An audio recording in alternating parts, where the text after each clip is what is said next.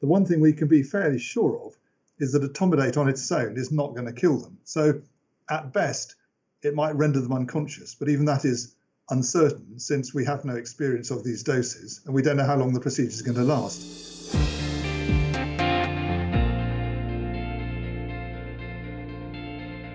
I'm Joanne Silberner, a features editor at BMJ, and today I'm talking to Robert Syned about an essay he wrote. It's called Capital Punishment, My Sixth Great-Grandfather and Me. It's hard to know where to start with this introduction. Professor Syned has had a long and productive career. He led the medical and dental schools at the University of Plymouth and is now emeritus. He does research in clinical pharmacology related to anesthesia and preventive care. In 2013, he led the National Sedation Review for the Academy of Medical Royal Colleges. I could go on, but let's get to the topic at hand, and that's judicial killings, then and now.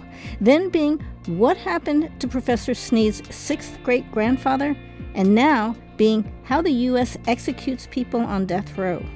There are some broad similarities and some very vast differences, and there is what I think some might call an extreme attempt to misuse medicine.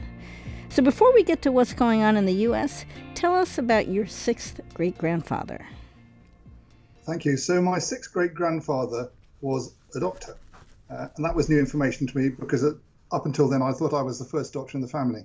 Dr. Archibald Cameron was a Jacobite, and he was an associate of Bonnie Prince Charlie, and they fought the English at the Battle of Culloden, where things turned out rather badly for them. And as a result, after a catastrophic defeat, the prince and his followers fled to France abroad.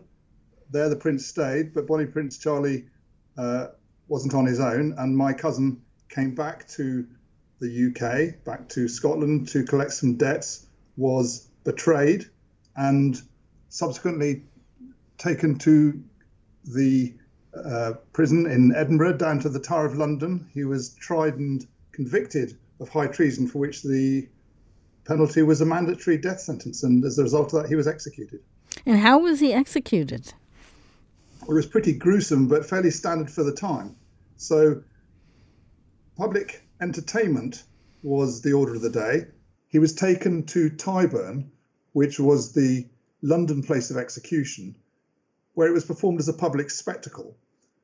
And people would stop in with their families, take the children, and go for a good day out to enjoy a bunch of people having their lives ended on a particular day. Cameron, being from a high status family, was transported individually on a sledge, dragged behind horses, and sat with him was an attendant clutching a surgeon's scimitar or surgical knife to remind him what was going to happen during the proceedings. He was hanged for 20 minutes, at the end of which he was probably not dead but asphyxiated. He was cut down and then he was beheaded, and then his heart was cut out and burned. So his end was gruesome, it was public, and it was arguably not necessary. He was a decent man, he was a doctor, he was well thought of, and he just happened to be on the wrong team at the Battle of Culloden, which was a big mistake. Okay. I can't stop looking at the lithographs. They're just amazing. Now, let's skip many centuries forward to today. How did you, as a British anesthesiologist, get involved with U.S. death penalty issues? I've a career-long interest in clinical pharmacology, particularly in the domain of anesthesia and its overlap into intensive care medicine. And I've written and published a lot about intravenous anesthetics, including etomidate, which is a seldom used agent, but nevertheless, it's on the formulary and it's available. As a result of that, the British charity Reprieve, who campaign against lethal judgments and execution around the world, approached me to work with them on providing testimony to support an appeal in the United States. And so that was the approach. And as is often the case in these things, there was a great deal of urgency with a sentence and a time and a date for its prosecution, and the appeal needing to be written, turned into legalese and lodged in a very short period. And what was the chemical in question at that point was etomidate? So the anesthetic drug was etomidate, and what was unusual was that until this point, etomidate had never been used for execution or for attempted execution, and that was the angle on which I was asked to give expert opinion. But how could you? There was no research. Well, there absolutely isn't. And remember, in the United States, they developed their policy on a state-by-state basis. So the state of Florida protocol called for a particular and fairly sizable dose of etomidate to be given, and then followed by a drug to paralyze the muscles and another one to stop the heart. Now, one of the ironies in this situation is that etomidate, when it is used by clinicians, is selected because of its safety and the fact that it doesn't depress the blood pressure. It has little effect on respiration. And this is quite different from the old execution anesthetic thiopentone or thiopental outside the UK, which both stops breathing and has a profound depressant effect on the circulation. So the Florida state was proposing to execute this man using a drug which clinically would be the one with the best chance of keeping his systems going. It seems a little perverse. And these are drugs that you've used therapeutically. Absolutely. So in my time as a trainee and to a limited degree as a consultant, I used to use etomidate occasionally. It's not a good drug. To start with, when you inject it, a significant proportion of patients twitch. And these are not little twitches. They can be what we call myoclonic, which is significant movements, usually of the upper limb, but sometimes of other parts of the body as well. And this is not only unsightly, but also can disrupt venous access if the jerk is significant and pulls on the line. At the other end, it was rejected because it depresses the adrenal gland, which is important, and it makes people feel sick. So it's a pretty rotten drug, and most of us have given up using it. There's a certain irony here. Now, presumably none of these have been tested for their ability to kill humans, at least. Absolutely. So even in laboratory drug development, we no longer test the ability of drugs to kill. In the past, there used to be a thing called the LD50, the dose that killed half the rats you gave an experimental drug to. That isn't done anymore. So drugs are not tested for lethality because obviously that's not a desired endpoint of any pharmaceutical that we're developing to make lives better for humans. So it sounds like there are lots of problems with just trying these out at, I guess they have to guess at the doses? Yes, that's completely true. And there was some so-called expert evidence in favour, although the quality of the evidence and the quality of the experts was fairly questionable. I argued on the basis of a thorough but preliminary literature review, on the basis of published data, on clinical experience, and on common sense, that this was a particularly poor choice. It's also the case that in the United States, which is where this happens, professional associations, the American Medical Association, the American Society of Anesthesiologists, have made it very clear that they don't want doctors to do this stuff.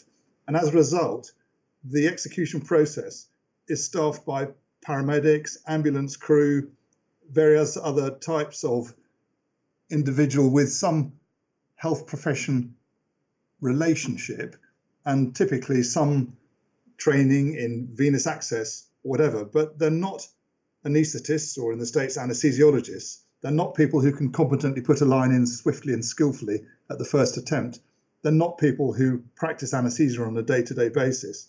And they're not people who really have any idea about how the drugs work, what kind of effects are expressed as they start to work, and what signs would reliably advise you that the patient was asleep or conscious or in a transition from one state to the other. How are these drugs that are used therapeutically to relax people, calm people, put them to sleep during surgery, when they're used at these higher doses that are just estimated at, how do they actually kill? That varies from drug to drug. So in the case of barbiturates, the old anesthetic agent thiopental would on its own be lethal in a sufficient dose. We know that because it was used in that way. We know that because barbiturates depress the circulation and barbiturates depress breathing.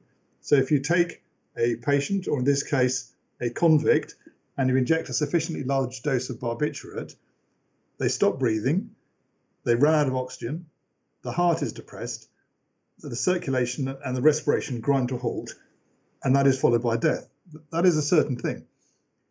In the case of attempting execution using etomidate, the one thing we can be fairly sure of is that etomidate on its own is not going to kill them. So at best, it might render them unconscious, but even that is uncertain since we have no experience of these doses and we don't know how long the procedure is going to last.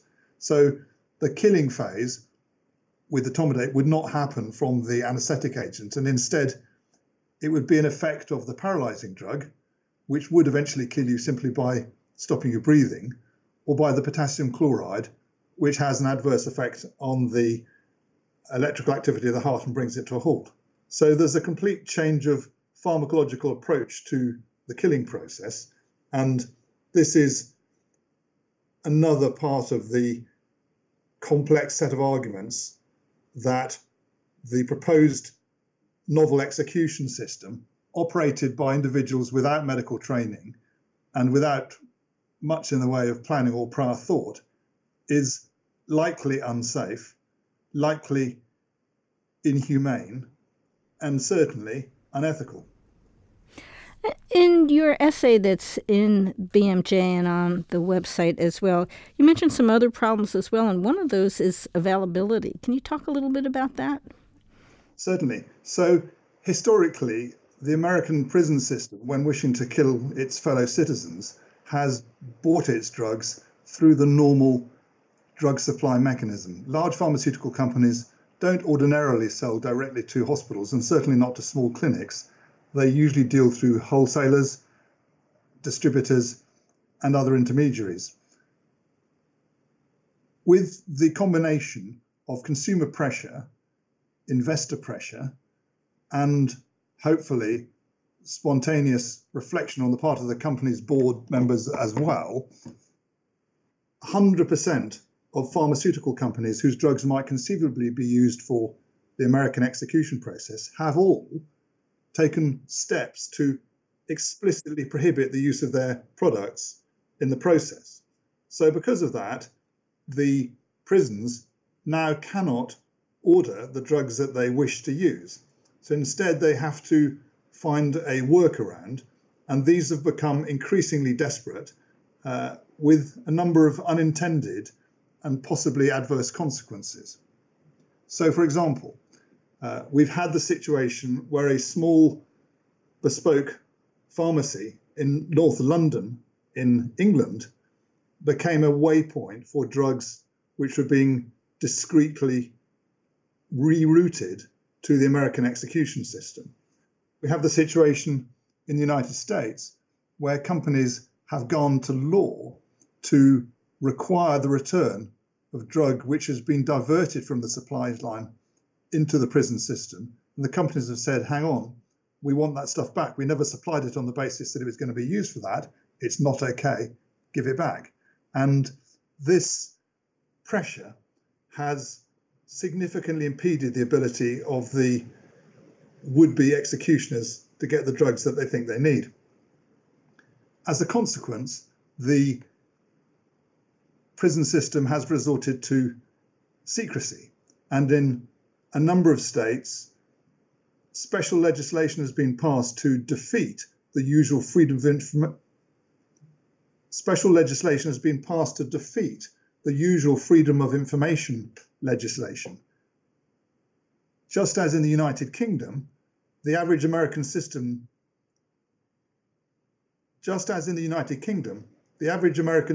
enjoys the right to inquire into matters conducted by the public bodies which purport to operate on their behalf.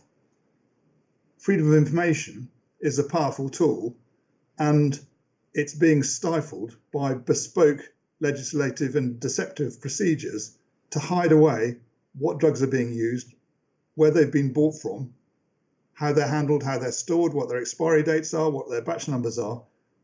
everything lined up to obstruct the process of judicial oversight and review of the execution process. I'm particularly interested in fentanyl, its use in the death penalty, because, of course, there's an epidemic now of fentanyl use, and people are dying left and right from black market fentanyl. Talk to me about fentanyl being used in death penalty cases. Well, fentanyl's only just entered the executioner's pharmacology. It hasn't previously been part of the system. The previous threesome for any execution would be a general anesthetic agent to hopefully put the subject to sleep, a paralyzing agent to stop them breathing, and then a potassium preparation of one kind or another to stop the heart. None of those are narcotics. Fentanyl is a opioid, which means an opium or a morphine-like drug, which depresses respiration. And it certainly causes wooziness, but it's not by any manner of imagination an anesthetic. And even very large doses of fentanyl may be associated with a degree of consciousness.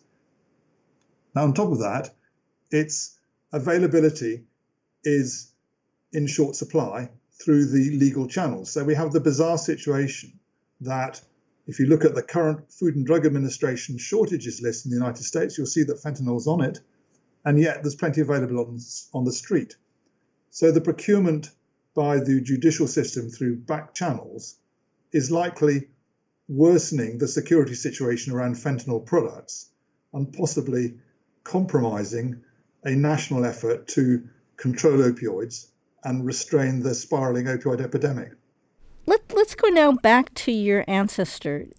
How did learning about what happened to him affect your thoughts on judicial killing?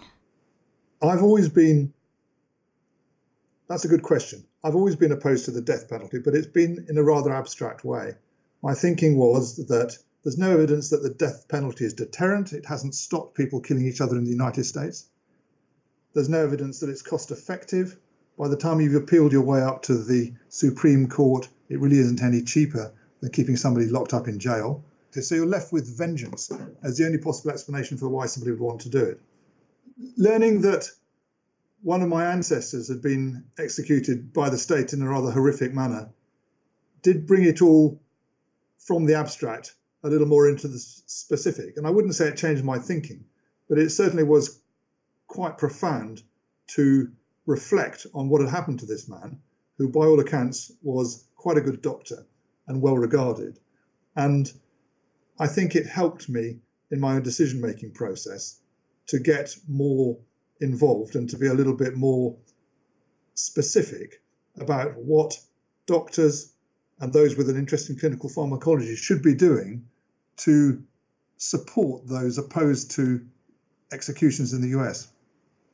And as you've learned more and studied more about the methods over time, has your point of view changed? It's arguable that the situation in the United States at present is morally bankrupt. The systematic obfuscation by the states themselves, the deceptive practices of the individual prison systems and their procurement, and the involvement of staff who are lightly trained and often very short on competencies, leads to a procedure that is not slick, it is not streamlined, and it is not humane. In the past, the public spectacle, including the grim end of my ancestor, was at least honest. We knew what was going to happen. It wasn't fair, it wasn't right, but it was at least reasonably quick. And it was genuinely the will of the people. It's far from clear that actually the average citizen in the United States knows or understands what's being done in their name. And I'm sure that a vast many of them don't want it done at all, and it's time for change. We've been talking to Robert Syned about his essay, Capital Punishment, My Sixth Great-Grandfather and Me, which is available now on bmj.com.